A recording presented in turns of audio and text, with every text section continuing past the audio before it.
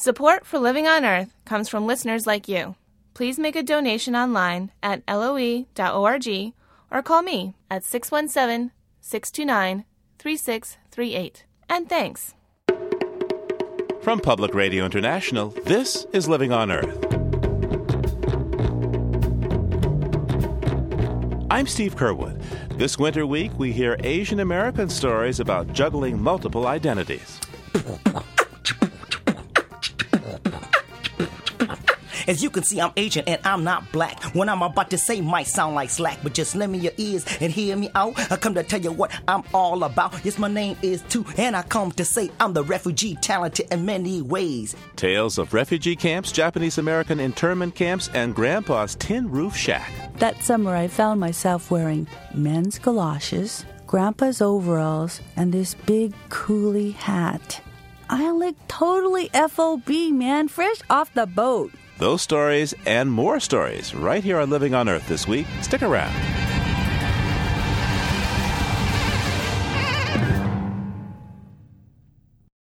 Support for Living on Earth comes from the National Science Foundation and Stonyfield Farm. From the Jennifer and Ted Stanley Studios in Somerville, Massachusetts, this is Living on Earth. I'm Steve Curwood.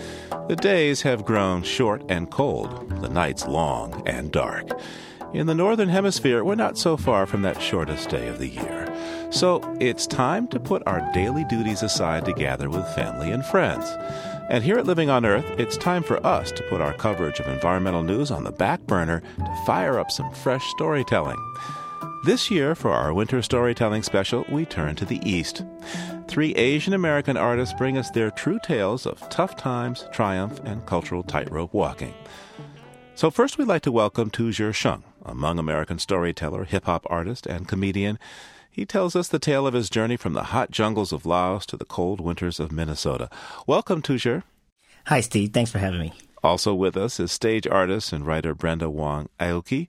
She brings us a story of how she bonded with her grandfather over pickled chicken's feet and blankets of seaweed. Hello, Brenda. Hi, thanks for having me here. And storyteller Megumi tells us about one man's life growing up in a Japanese-American internment camp in World War II and how his cartoons gave voice to an imprisoned community. Megumi, thanks for joining us. Thank you for having me here. So, Brenda, let's start with you. What kind of memories does this time of year bring up for you? Well, it reminds me of when I was a girl. I have 4 sisters and a brother, and my mom and my dad, and it reminds me of wearing matching dresses. My mom used to make all of her own clothes, and she'd make them out of the same bolt, and she really liked polka dots. So she'd make 5 little polka dotted dresses for me and my sisters, and my brother and my dad would have shirts to match. And every time we'd go out, to a busy place like downtown or something, we'd be wearing these matching polka dot clothes. So in case any of us got lost, somebody would find us and bring them back, right? That was our holiday attire. A holiday attire. So, of course, this time of year, what kind of food would your family make? Tomato beef chow mein with crispy noodles. And it was our favorite thing at Christmas time. And we always make jok after a big holiday. If your mom's Chinese, that's what you have. Jok? What's jok? Jok is this rice gruel soup. It's like a gumbo. A gumbo. Because it's just plain, and then you just keep adding stuff to it. You just throw stuff in. Sounds good. I'm getting hungry already. It's good.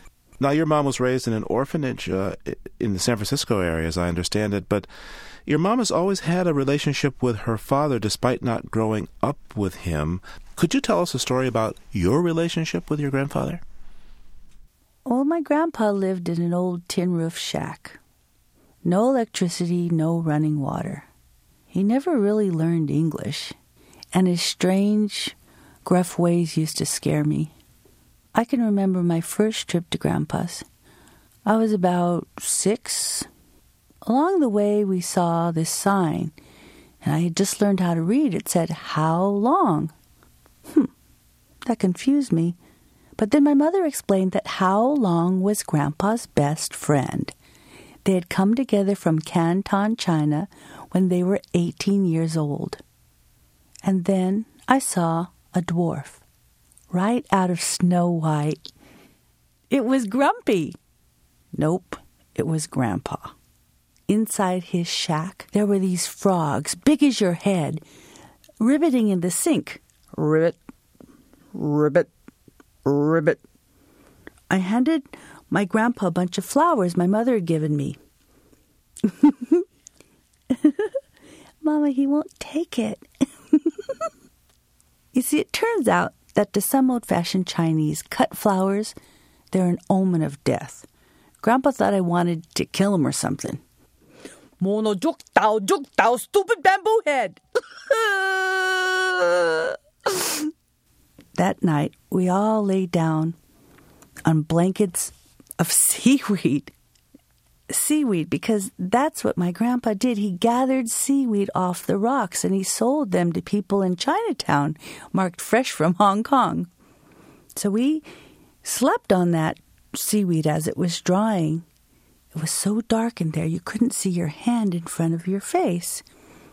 And I remember, Mama, I gotta go to the bathroom.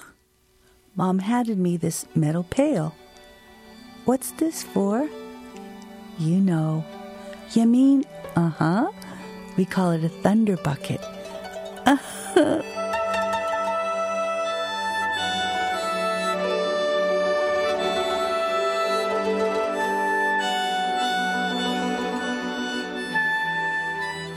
And that's what I remember from my first trip to Grandpa's. We returned to Grandpa's when I was about 11.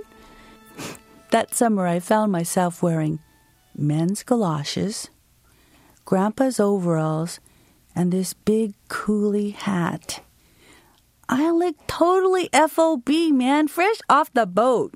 This was not my idea of a nice summer. I was going to be home in L.A. in a bikini, body surfing with my friends, listening to my transistor radio, and here I was looking like a FOB in this big old silly hat helping Grandpa.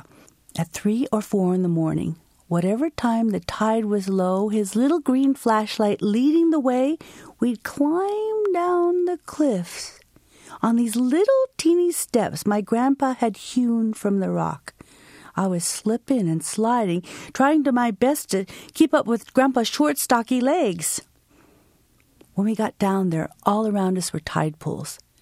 Tide pools like you can't see anymore. Tide pools with pink and green sea anemones, orange starfish, little baby octopus, shells, golden light. They're just beautiful, but Grandpa would say, Fai di, hurry up. Twist and pull and throw in the basket. We gathered seaweed. Twist and pull and throw in the basket. The barnacles were really bad on your nails. Twist and pull and throw in the basket. Twist and pull and throw in the basket. I do not want to be here. Twist and pull and throw in the basket. Twist and pull and... Watch wave? What do you mean, Grandpa? Watch waves! Whoa! This was dangerous work. One false step and Mother Ocean ate you up. At sunset, Grandpa would gather those wet baskets of seaweed, put them on this long bamboo pole. You know, he had this groove in his shoulder that pole fit perfectly in, sort of like a puzzle piece. We'd get back to his shack. He'd light a fire in the stove, shoo the frogs out the sink. Go now. Go. Go. Take a great big walk and make dinner. Shh. Sometimes on special occasions, Grandpa would bring out a Chinese delicacy. Pickled chicken feet. Little toenails clicking, he'd walk them across the table towards me. He loved to do that. After supper, Grandpa would take 180 proof Chinese whiskey, pour it in a teacup, and in another he'd pour me tea. He'd say, "This for me, this for company." He'd light a big stogie, look me in the eye and say,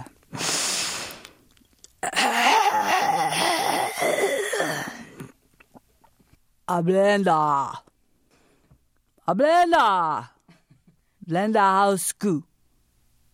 Brenda House School. That was Grandpa's favorite American line, Brenda House School. Because you see, in Chinese, words take on different meanings if you change the intonation. So Grandpa would change his tones and think he was saying a whole bunch of American words. Our conversation used to go something like this. Now, Brenda House School. Grandpa, tide pools are cool. Brenda House School. Tomorrow can we take a day off? Brenda House School. We used to talk like that for hours. At the end of the summer, Grandpa poured gasoline on the rocks and torched them. He said you had to do that so that the new seaweed could grow. All night we watched the flames on the waves. The next day when my parents picked me up, I gave Grandpa a big kiss on his bald head right between those two floppy ears. And he said to me, "You go now. Go. Go." And he stood there with that little green flashlight. And I swear that beam never wavered until we'd gone all the way up the mountain and dropped over the crest. My grandpa died when I was in college. And we buried him up near San Francisco in the Chinese cemetery behind Home Depot. Everybody put cut flowers on his grave.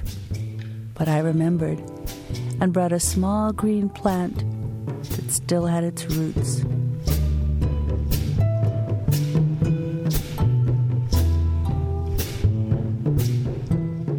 Now, your mom has roots in China and your dad has roots in Japan? Yeah, we're Pake Budahe Chikanan Hauli. Chinese, Japanese, Spanish, actually, and Scots-Irish. Okay, so what was it like growing up with such a unique background? It was great. I just thought the whole world was like that. I grew up on a naval base. I thought we were all like this. Naval base where? Long Beach. And then I understand you moved to the Bay Area, and there you learned a lot more about your family, I imagine. It was a big surprise to me, but my grand uncle was probably the first Japanese to marry a Caucasian person. He ran away with the daughter of the Archdeacon of Grace Cathedral in 1909. Right next to Chinatown there in San Francisco. Yeah, and that was our literal fall from grace because after that our family was looked down upon because those times misogyny laws and things. What happened to this white woman?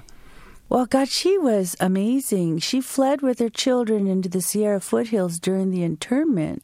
Her daughter said, Mama knew those camps, talking about the internment camps, Mama knew those camps weren't going to be no picnic. So they went up into the Sierra foothills and passed the kids off as Indians.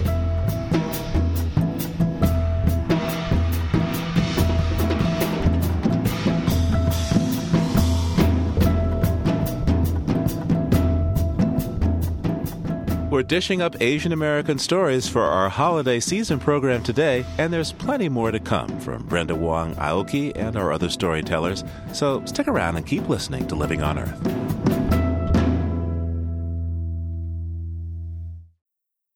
It's Living on Earth. I'm Steve Kerwood. This week we're breaking from the news grind to bring you our winter storytelling special, this time featuring 3 Asian American artists. And we've just heard Brenda Wong Aoki tell her tale about her special relationship with her grandfather. And in just a moment, we'll hear from storytellers Tuzher Zhang and Megumi. But first, Brenda, I just got to ask you, why do you think you were so reluctant to hang out with your grandfather? I suppose I would have been a little shy, too, if someone had been walking chicken feet toward me. It was just, I was a city girl. I wasn't used to... his outhouse, now that I'm older, it was just magnificent. It stuck out over the cliff. Oh, yeah. And you had to go over this little rickety suspension bridge he'd built.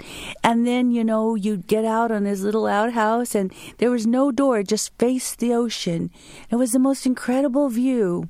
But, back then when I was a young teenage girl, that was just too funky for me. Where I grew up in the refugee camps and also in Laos, my mother used to say, boys, Boys, if you have to pee, you go outside and pee by the tree. Girls, they go into the woods. So ever since as young as I can remember, I remember pee by the tree is where you pee. We come to this country, and the first day in America, me and my brother had to pee. What do? We went out to the closest tree by our neighbor's yard. My sister, who had lived here a few years before us, who did sponsor us to come here, my older sister, she looked out the window and she saw what we were about to do. She said, "No, you cannot pee outside. This is America." She took us inside the house and she says to us, which means, "Come with me, I'll take you to the special peeing place." We followed her upstairs to the bathroom. This is where you pee. We looked in. Where's the tree? And she said, no, it's America. You pee in here. She pointed to, of course, you call it the toilet. Well, in Laos, in the refugee camps also, I remember as a kid, we didn't have shoes. We play outside barefoot all the time. Mom and Dad always said, wash your dirty feet before you go to bed. So the first time I saw the toilet, I said, hey, I looked at my brother, American people have a special machine made just for washing feet. You don't even use your hands. You just stick your feet in the toilet and stir it around like this. And so my sister said, no, that's where you pee. So sure enough, we peed. We ran downstairs and she yells at us right before we leave. We said, no, you cannot just pee, but you have to flush the toilet. In the Hmong language, it translated to mean something like, you boys must drain all of the pee away. Somehow. We had no concept of plumbing. So I'm thinking, what? You want us to grab something literally and scoop up the pee out of the toilet and take it outside? No, we should just pee by the tree. What's the point? We had no concept of plumbing. She said, no, it's very easy. Come here. So she grabs us closer and she says, no, this is how you flush the toilet. And then she actually had a sense of humor. She said, come a little closer so you see better. She grabs a few sheets of toilet paper and throws it in the toilet and says, now count to 3 and watch what happens. 1, 2, 3, eat all pay. She pushes a switch and we hear this noise. Shh. And it starts to get louder. Shh. She yells, step back or the toilet will suck you in. So I remember we ran really fast and when all the noise calmed down, we looked in the toilet and she was right. Everything had disappeared into a little hole. And she said, you be careful. You be careful. Next time you pee, you stand too close, you flush toilet. Shh. You go. Bye-bye. For about 2 weeks, the joke was on us. That's a great story. Megumi. Yes. I wonder how this story strikes you. So when I was growing up in Japan, we didn't speak English. And when these 2 white old people came, my father told us that this was my grandfather and grandmother. But when they came, because we had the squat toilet, my father had to buy a special little stand so they can sit on this ring. It wasn't just a squat toilet. It didn't flush, so it was the drop toilet.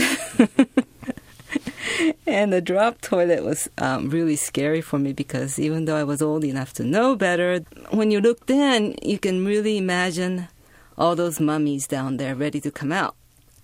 Even though I knew logically they weren't mummies, they were toilet paper, I kept thinking they were mummies. And when I was, I think, about 9, I thought, okay, I'm 9, I'm not scared. These are toilet paper, nothing. One night, I think it was about this time of the year, I squatted, telling myself I was okay. My mom didn't have to stand right next to me. And something touched me, and I thought, and I screamed, and I asked my mom to come. And when she came, she said, there's no mummies. I said, one touched me. there are mummies down there, and they can reach up, you know. And she said, no, there can't be. And we found a little praying mantis. It had just come in through the window and had just flown up and touched my behind. So, and my grandpa, my Caucasian grandpa, he was a career military man. So there was only a few times before he died when I knew enough English to actually make conversation.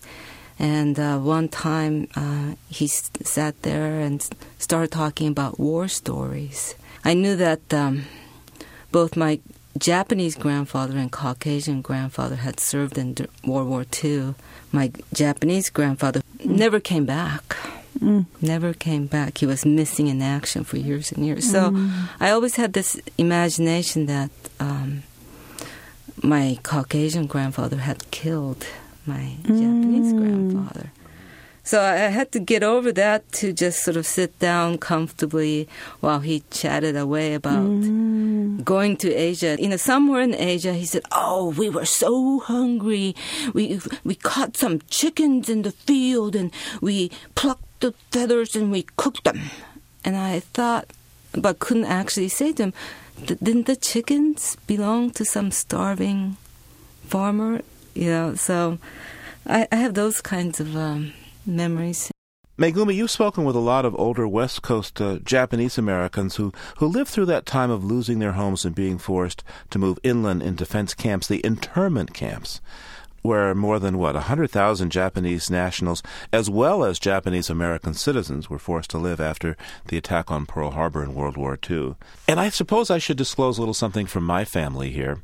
My mother worked with a Japanese woman teaching nursery school in 1941. And when word in 1942 began to come of the internment camps out west, this woman moved into our family home for a while, and then she disappeared. A couple of months down the line, I'm told, they gave her some papers with Chinese names, and she moved to live with friends in New York City for the duration of the war. They hid her out. I guess she had a brother who did wind up in one of the camps. She'd gotten word of this, and she was very worried. And this is what the women at this early childhood education center, otherwise known as a nursery school, decided to do. As a kid growing up, I always knew about this Japanese woman. There was correspondence exchange, but I never knew the story until actually fairly recently of why we had this relationship with her. So tell me a story that you have about a teenager named Jack, I think. Yeah. Okay, Jack's sketches. During World War II, the U.S. government uprooted from their homes 120,000 Americans of Japanese descent without trial and imprisoned them. Most were American citizens. The rest were legal American residents. Well, this is back when most Americans believed that their president, the FBI, the U.S. Army knew what they were doing, so they did not protest this mass arrest and imprisonment. And in the Japanese community, there was this concept of gaman. And gaman means to be strong, to be patient, and no whining. No whining, so it was almost a taboo to question authority. In fact, there were probably just 4 Japanese Americans who formally protested. 4 out of 120,000.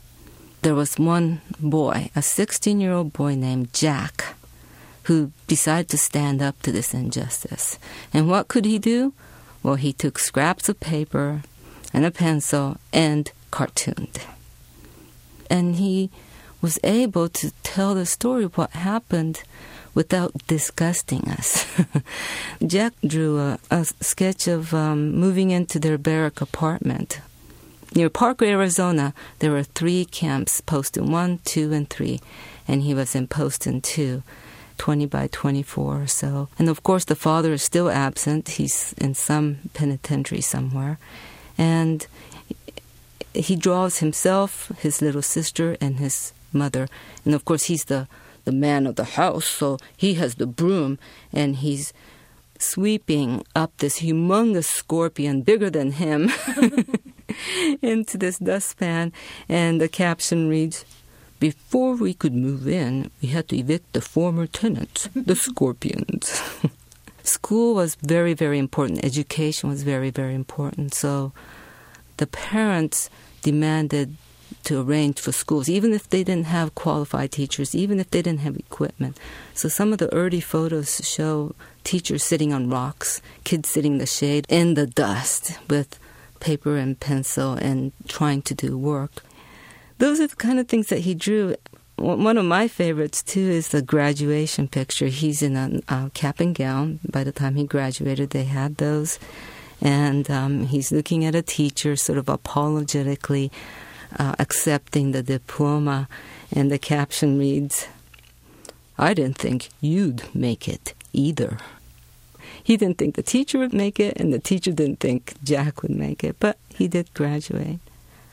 And I have a feeling he did all he could to insert humor in the hardships of camp, but there came a point where he couldn't do that anymore, and he was distracted. And he was able to attend art school for part of a semester because they had a special program that the Christians and the government had put together for promising young students to attend colleges in the Midwest. And he was there for almost part of a semester working as a janitor and taking classes, but he was called away to the draft. Then he became an intelligence officer for post-war Japan, interrogating prisoners of war and translating sensitive documents and investigating important events.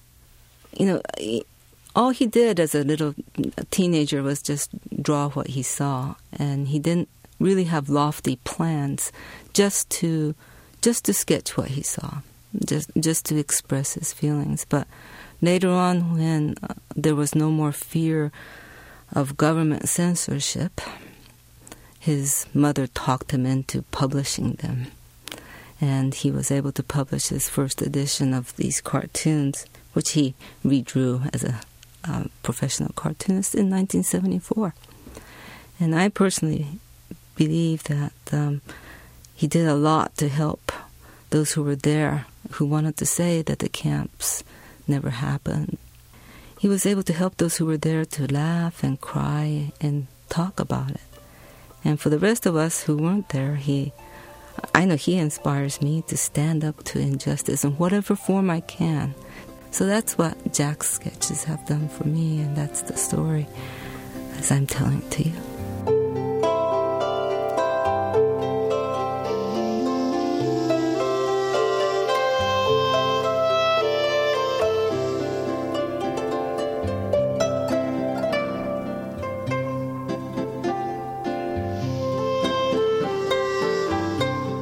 What a story to tell of those times. And Brenda, toujours, does that concept of gammon, of grinning and bearing it, sound at all familiar? Oh, yeah. Yeah. That's just, your mantra. Gammon. Oldest sister must be the good role model for Suck it up. Toujours? Well, I have a big family, 6 brothers and 4 sisters. So, 11, yeah.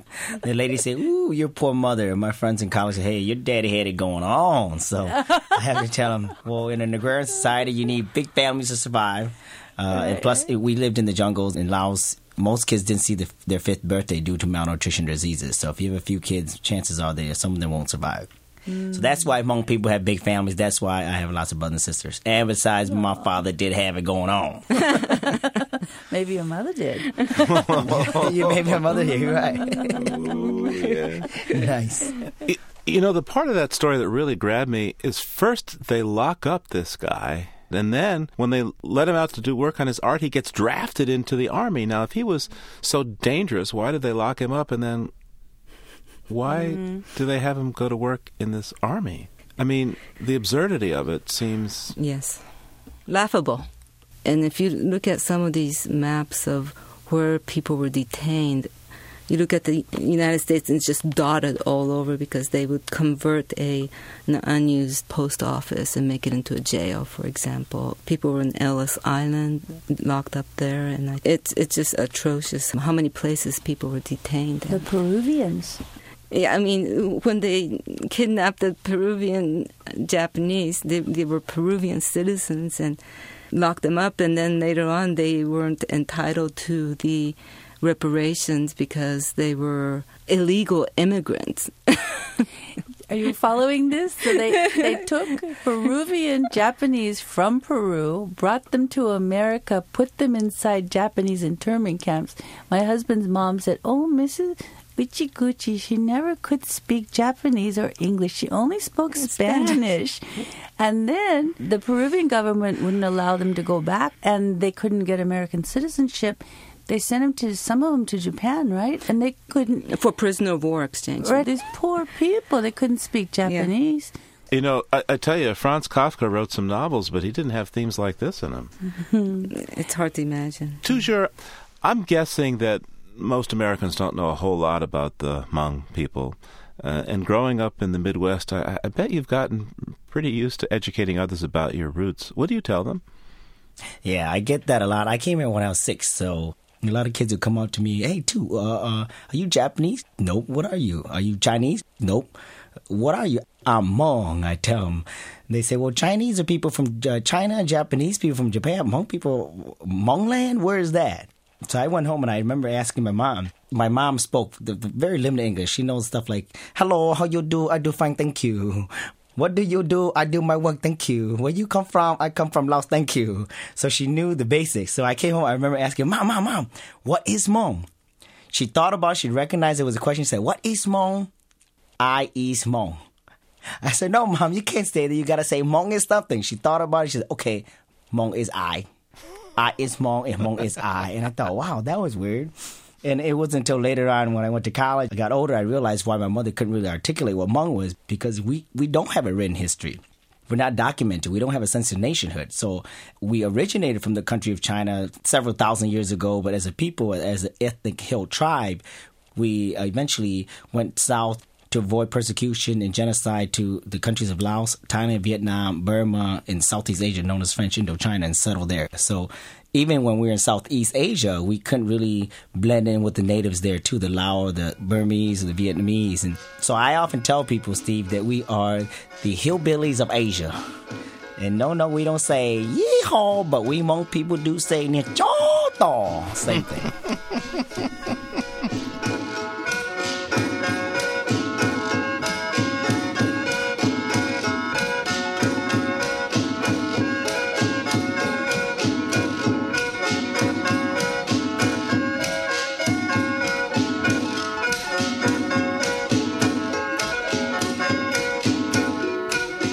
More from Toujours Zhang when our storytelling special continues in just a moment.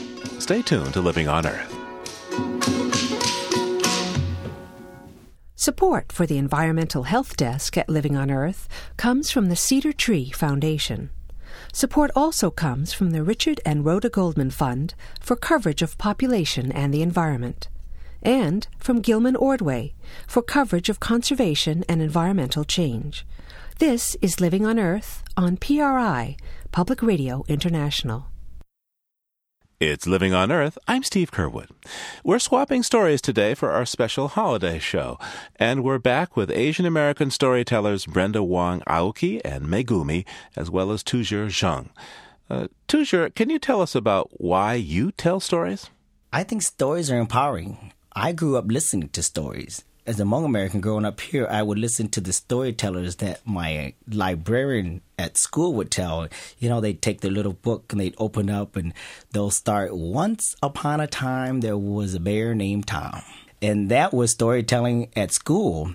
But when I came home, my dad told stories. But he told it Hmong style. And if you know Hmong language, it's a tonal language similar to the Chinese language in that it flows like music.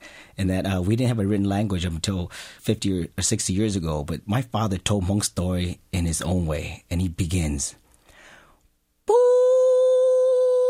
Tao U Chi Mo Du Chi Mo Tei Chi Mo Mi Na Mi Nung Chi Mo Mi Ko Mi Long Di Te No Cho Cho Cho Cho Tu Mi Tu. Long time ago, there was no sun, there was no moon. There were no trees on earth, no people, no animals. It was dark and quiet place. And from this little crack in the mountain, this man came out. And that was a typical Hmong story, folktale about the beginning of the world. And his stories, it just took me to another world. And so, as a kid, I've always been fascinated by stories. So now I understand why hip-hop is part of your repertoire, because that's telling a story with a bit of music, you know, kind of the American way. Can you give us a little sample of what you do? Sure. One of the first rap songs that I wrote is called the Go Hmong Boy song. Here we go.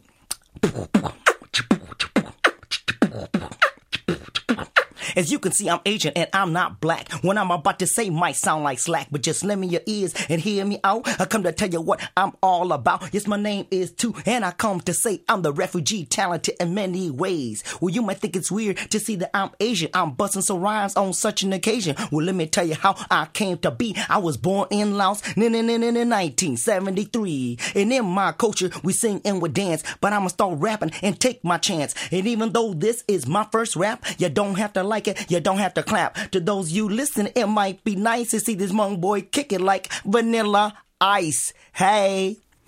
Yo. I fled my country at the age of 4, all because of the Vietnam War. My family was running from place to place, running from the guns at a very fast pace. My people was dying here and there, dead women and children everywhere. When I think about these tragedies, thank goodness for my life and my families. And now that I live in the US of A, I'm proud to be and I'm glad to say, but sometimes I face resentment from others and feel only the Hmong are my sisters and my brothers. Wherever I go, people give me the eyes. They call me the Oriental guy. With my round face and my dark hair, it still doesn't give them the right to stare. Deep down inside, hey, I'm just like you, with emotional feelings and affection too. Hey, everybody knows what's right or wrong. Can we all just learn to get along? Yo, I want to say thanks to those who accept me for who I am and not for who I should be. I want to say thanks for those beautiful smiles. Make it with your time, I'll make it with your while. Until then, peace and universal love soaring through the sky like a beautiful dove. Yo, peace. Nice. All right, nice. Good Now, enough. Tu, can you tell us about the Hmong New Year? As I understand it, the Hmong New Year celebrations last, 2 weeks? That's a party. 2 weeks. Yes, we do know how to party because in Laos, you farm most of the year. We have a saying, most of your life, if you're in the jungle or in the mountains, your face is towards the ground and your back towards the sky. So for 2 weeks, we party and all these different villages coordinate some kind of a New Year's celebration where young men can go from different villages to meet the young girls who host them. Perfect time for courting. And we toss ball. We call it ball, which we toss a ball back and forth between the young men and women. To the Westerners, they're saying, what's the big deal to playing catch? But to the Hmong young males and females, they are flirting and romancing. And so it's very common to meet each other during the New Year and marry a month or two afterwards. So for those Hmong who live now in the United States, I think there's a certain kind of story that's told in the family. And I'm wondering if you could tell us that story. Yeah, most Hmong families in the United States will have a story of crossing the Mekong River. The Mekong River separates Laos from Thailand, and it's a very symbolic place in the history of our people, of Hmong Americans, because it's our story of the Trail of Tears, and it's our story of the Underground Railroad or the internment camps, where many people know people who've died along the way, who saw lots of dead bodies along the way. And so my family story is similar to that of many Hmong family stories. We made our escape crossing the river in September of 1975 after the communist takeover of Southeast Asia, of Laos. And the reason why we had to leave in particular is that my father, at the age of 14, 15, left his village to go fight with the CIA in the secret wars in Laos. Just a little historical background. The American CIA came into Laos in the 60s and said, well, if you Hmong people help us fight, we'll take care of you. We provide the weapons, you provide the soldiers. The Hmong soldiers said, well, what happens if we lose? We'll take care of you. A promise was made to the Hmong soldiers.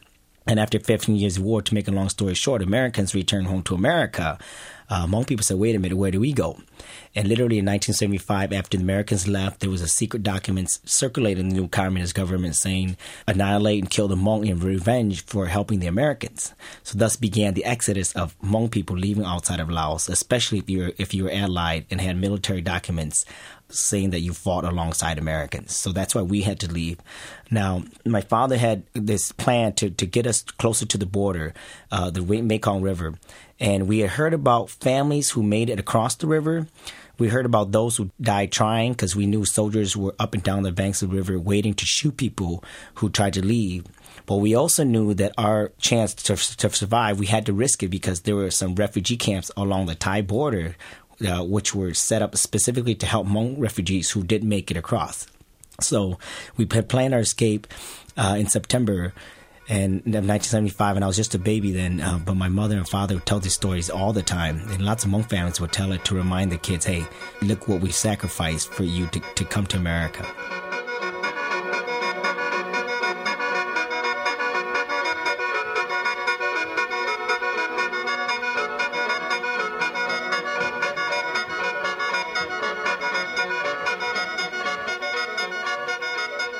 The night we made our escape, my father had secretly arranged for some Laotian fishermen who had a boat and access to the river, who knew certain parts of the river were not patrolled as heavily as others. They came to meet us by the banks of the river at 1 o'clock in the morning, and my father had paid them some money like he promised. We also had a neighboring family that was traveling with us, so there were about 40 of us in the group. These Laotian fishermen in their boat, they had to make 2 trips. So when we met up with these fishermen, they had doubled the price per person. Our neighbors were not able to get on this boat. They said, well, we don't have our money together. Why don't you guys go first, and we're going to try to work something out so that we can take the second trip. So my family got on board. They took us across, and in my mother's words, she said it was a raining season. There was some lightning, thunderstorm. The boat was literally just inches away from overfilling with water. And she said literally the whole time she just prayed to our ancestors for them to watch over us and to guide us and to protect us. It was about a 45-minute ride in total darkness. When we made it to safety, these fishermen turned to my family and said, well, you stay here, we'll go back and get your neighbors. They came back to the Laotian side. They picked up the rest of the party, and they took them across. Somewhere along the line, halfway to the other side, my mother said she can hear they were approaching closer to safety. But out of nowhere, she said she heard splashes into the water. She knew there was some kind of a confrontation and struggle on board. She heard babies choking, and it all became silent. And we didn't find out till what happened the next day. And that halfway across the river, these same fishermen who had helped our family pointed their guns at our neighbors. They robbed them of everything they had. They threw everyone overboard, including the children and everyone. Of the 23 people on that second trip, 18 did not make it. Only 5 were able to survive. One of our neighbors, gentleman there, he was the only person who can swim. So he swam, and he was able to save 2 of his little children because he would swim up, and there were all these babies choking and crying and underwater. And as their heads would be floating along, he would grab them by their hair, pull them up. If it wasn't his kid, he'd drop the kid back in the water. He did that, and he was able to save one of his little boys and one of his little girls. So growing up, these are stories I heard not only from my parents, but from aunts and uncles. And when they tell these stories, it's very therapeutic. And then it helps them to connect and to kind of let go and put a sense of closure, and also helps them to, I guess, celebrate what we do have, the second chance that we do have here in America. In the year 2000, my business was doing good, and I had a pretty busy schedule. But one year I said, it's my mom and dad's 40th anniversary. We're going to take them to Hawaii on an all-expense paid trip. And some of my brothers and sisters pitched in, and I took them to the island of Kauai. And here we are, we spent a whole week there, and we got a chance to see the dolphins and the whales, and we went on some excursions, and we also took a helicopter ride over this entire island, and just the lush green mountains, the waterfalls, all of that reminded them of the native country, Laos. And on the last day, our last full day that we were there, we decided to go up on this mountain, go up on the highest peak, overlooking the canyon and the entire island. Along the way, we had picked up some fruits, some mangoes, and so we get up at this top of the mountain. My aunt and uncle were there too, and my mother takes a leaf from a tree and she starts leaf blowing. In Hmong, we call it chuan blong, and she starts singing a song with this leaf. She starts playing some music that she did when she was a young girl, when the different young men from different villages would come and tried to court her. And my father took the mango that we had picked up from the roadside and started tossing to my mother. And my aunt and uncle got involved. So there were these couples out in their 60s just tossing this mango back and forth.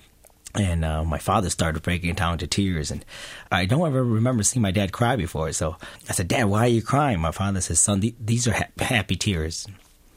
He said, I feel like I've died and been reborn again. And you children, you are like the seeds that I brought into my little secret pouch when I came to this country, not knowing what to expect. Here, your mother and I came to this country. We didn't know the language. We didn't know what we were in for. All we knew is that we had 10 kids. We didn't have a sense of hope at the time.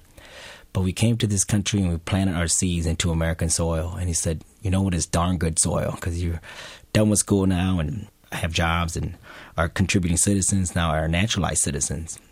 My father says, these tears, don't be mistaken, they're happy tears. And my mother started crying too. And my father says, son, I was born a Hmong person, but now I'm an American. And he also added, promise me, son, someday when I die, you put me in my suit and tie American clothes in the coffin. Because usually in Hmong, when you pass away, you're buried in your traditional clothing. And he said, also in my coffin, you give me my little flag that they gave to me when I got naturalized. And also in my coffin, give me my U.S. citizenship papers and my driver's license. I said, why is that, Dad? He says, because I was born a Hmong person. I saw a lot of harsh things as a young boy and as a soldier. And he says, I want to come back as an American. And he says, I want to come back as an American so I can get to do all these cool things Americans do, like drive convertible cars and things that they take for granted. I said, why your driver's license and your citizenship papers? He says, because when I come back, they're going to want to check my ID, because I'm going to need my ID. And I said, that's pretty clever. So he had a sense of, coming full circle of being an American, and he was just really happy. And that was in January of 2000. September of that year, unexpectedly, my dad had an aneurysm at the age of 62.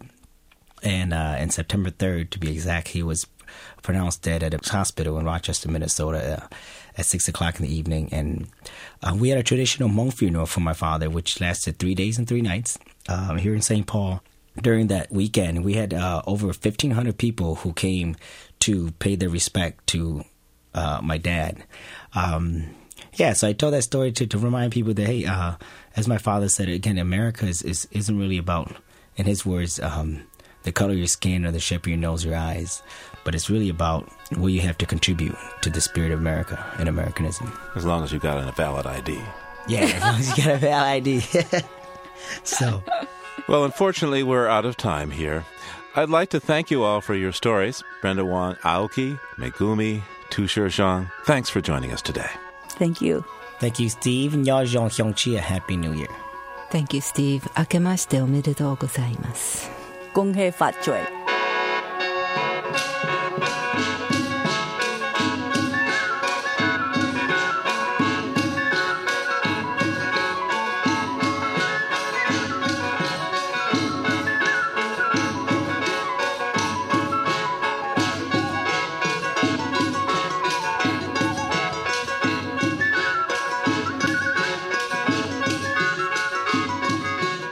Now, the funny thing about stories is that once you start telling them, it's hard to stop. In fact, long after time was up for our holiday special, the storytelling continued. So we'll leave you with a little bit more from storyteller Brenda Wong Aoki, but I have to warn you, for the rest of this story, you'll have to visit our website, www.loe.org. That's www.loe.org. Well, everybody always says that my parents look like Betty Boop and Elvis. And that's because my dad always wears his hair in that kind of, do. My mom has curls and big round eyes. And they met during the Korean War on the Oakland Naval Base. Mom was a secretary and my dad was a sailor. But he got seasick because he was born in Salt Lake City, Utah, and they don't have waves over there. So he was assigned to shore duty. And everybody in their department thought that they ought to get together because they were so cute. They didn't know that Japanese and Chinese people hate each other. My dad said he would look at my mom and think, well, I'm not going to take out some big, loudmouth peasant Chinese. And my mom would look at my dad and think, oh, my God, I can't go out with a murdering Japanese rapist. Look what those people did in Nanking and Manchuria. But everybody in their department was, as my mom would say, American. And we used to tell her, hey, Mom, we're American too. But she'd always say, you know what I mean. They were the only Orientals. And so all their American friends kept telling them to go out. So my parents said, okay, we'll just go out and we'll just say, we didn't like each other. And so they decided to go out. But when my dad came to pick up my mom, she was there fortified by 4 of her homegirls. She really called him that because my mom was raised in this orphanage, this Chinese orphanage called the Home. And all the girls who lived there called themselves the homegirls. So Mom got in the back seat with one of her homegirls on either side, and 2 of her other homies got in the front seat and watched Daddy to make sure that he didn't try any funny business. But my dad was really smart. He took him to church, and then he took him out to lunch. And then my aunties, my mom's homegirls, said, oh, he's not so bad. Too bad he's Yapun guy, a Japanese subhuman devil. And I bet you can guess Brenda's parents do get together.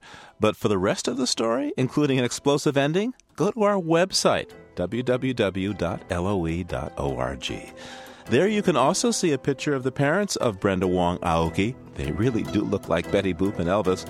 And find out more about all of today's storytellers.